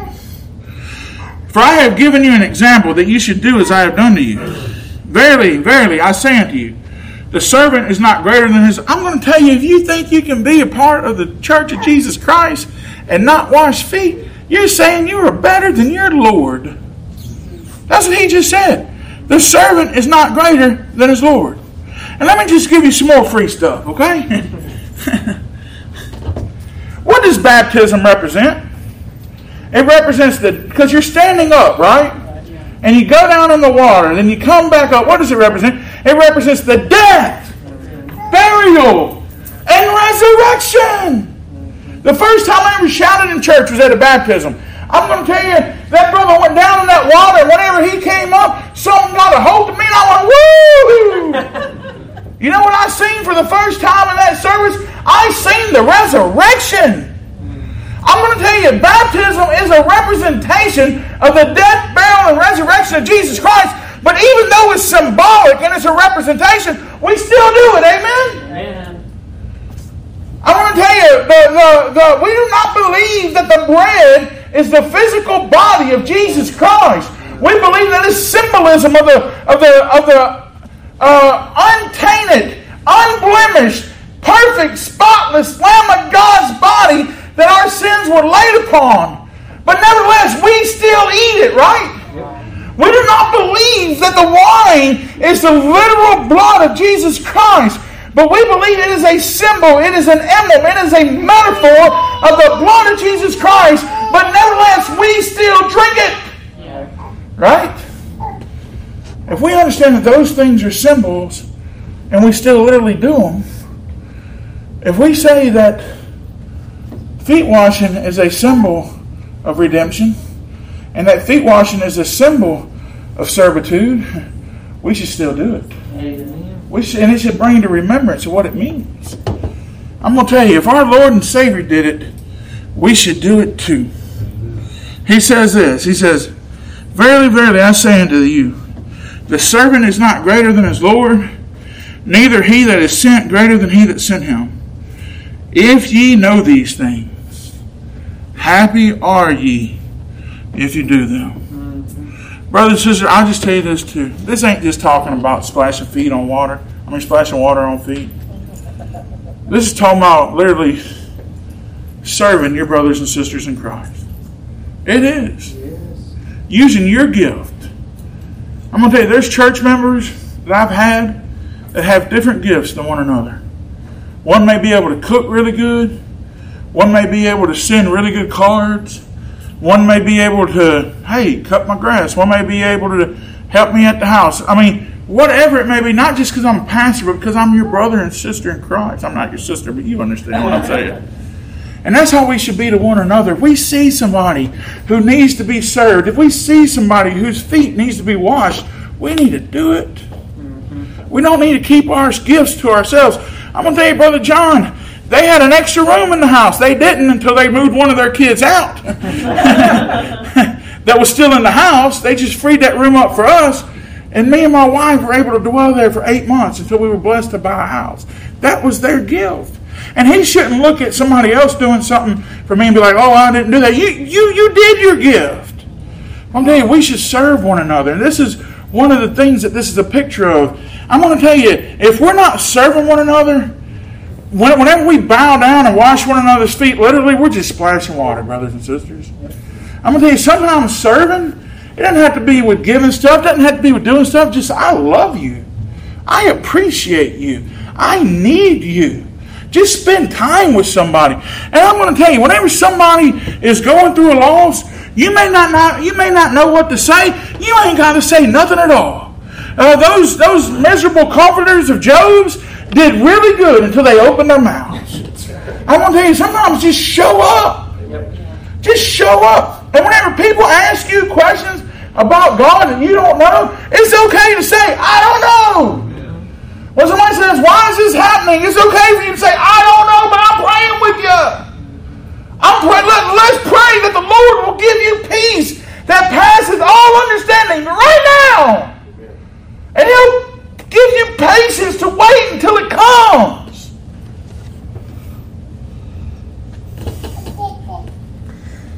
Now, let's go back. Think about what happened here.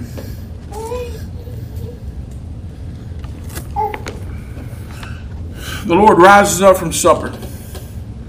He lays aside His garment. I'm about to show you a symbol, a metaphor. The Lord, where did He come from? He came from heaven.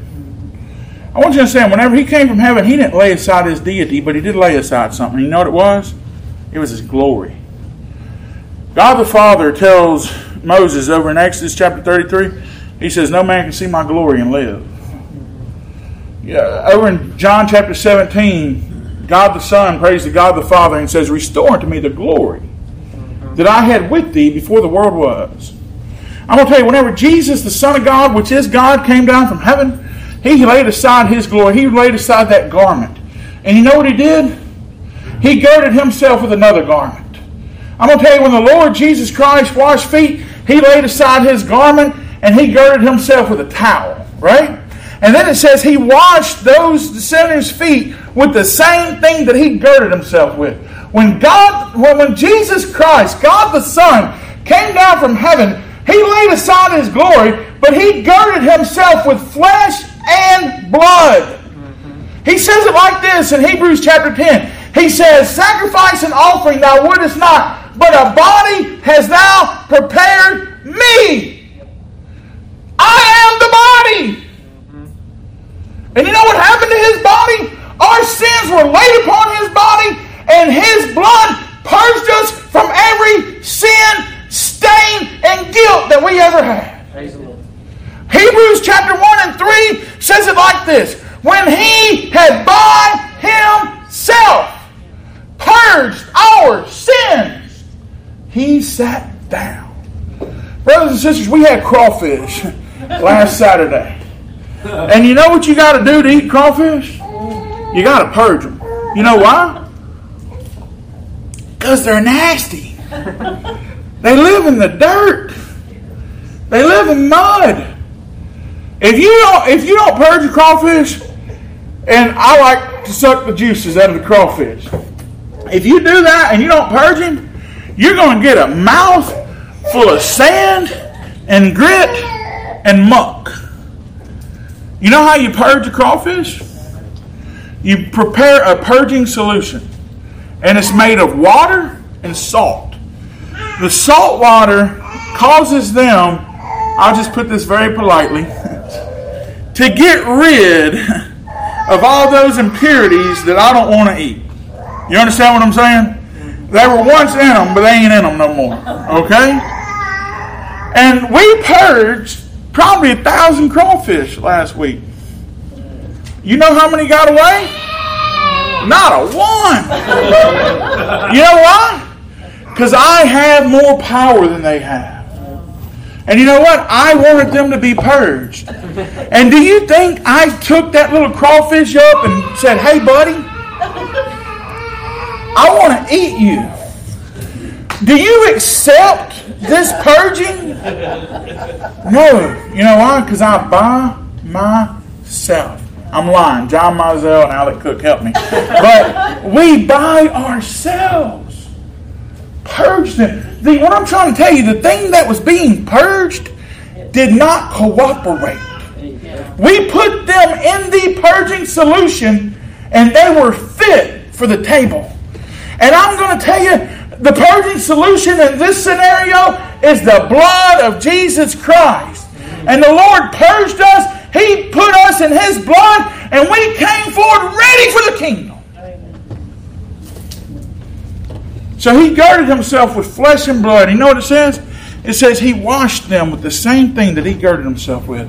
Brothers and sisters, we are washed as white as snow by the blood and body of our Lord and Savior Jesus Christ. Amen? Amen. And I want you to pay attention to this. You know what it says?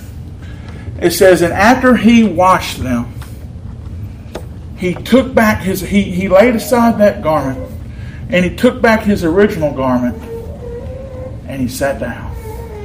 You know what happened to the Lord? When the Lord died on that cross, and our sins were laid on His body, and His blood that was shed purged us of our sins, He was laid down in that tomb. And you know what happened on the third day? He came up out of that tomb, and guess where He went? Back to glory. And you know what He went and got? He went and got His glory back. He went and got His garment back. And you know what He's doing right now, Brother John? He's sitting down at the right hand of God. And let me ask you this, you good old Baptists here. When your daddy asked you to do something, and he expected it to be done, he came back in a couple hours, he seen you sitting down. What did that mean? It is done. The Lord Jesus Christ is sitting down at the right hand of God right now because the work of salvation is done. It's finished. You know what foot washing represents?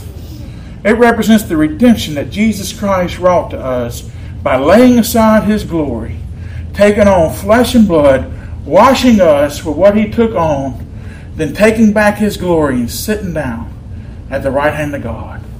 You know what the redemptive work of Jesus Christ represents? It represents that somebody who didn't have to serve, served anyway. Brothers and sisters, sometimes to have peace in the church of God, we got to come off of our lofty mountain. We got to come off our being high-minded, and we got to humble ourselves to one another. You don't know how many times in my 20 years of trying to pastor God's people that I knew that I was right, but it ain't that big a deal. I want you to understand, I'm not talking about doctrine. I'm not talking about essentials. But I could care less what color those blinds are. You understand what I'm saying? I could care less whether we're going to have carpet or tile. I could care less, really, if I cooked a whole bunch of barbecue and they said, we don't like barbecue. I'm going to tell you what, you know what reigns supreme? You know the reason that the Lord died for you? Is so that you could be in unity with Him in heaven. And sometimes for us to be in unity, sometimes for us to be in joy, we just got to humble ourselves and get down on our knees and say, brother, I don't care. I'm going to tell you, let us be like Jesus. I love you and God bless you. Oh, and I'll just say this. Don't take advantage of other people's liberty. Don't expect them to be always the one humbling and you don't humble. God bless you.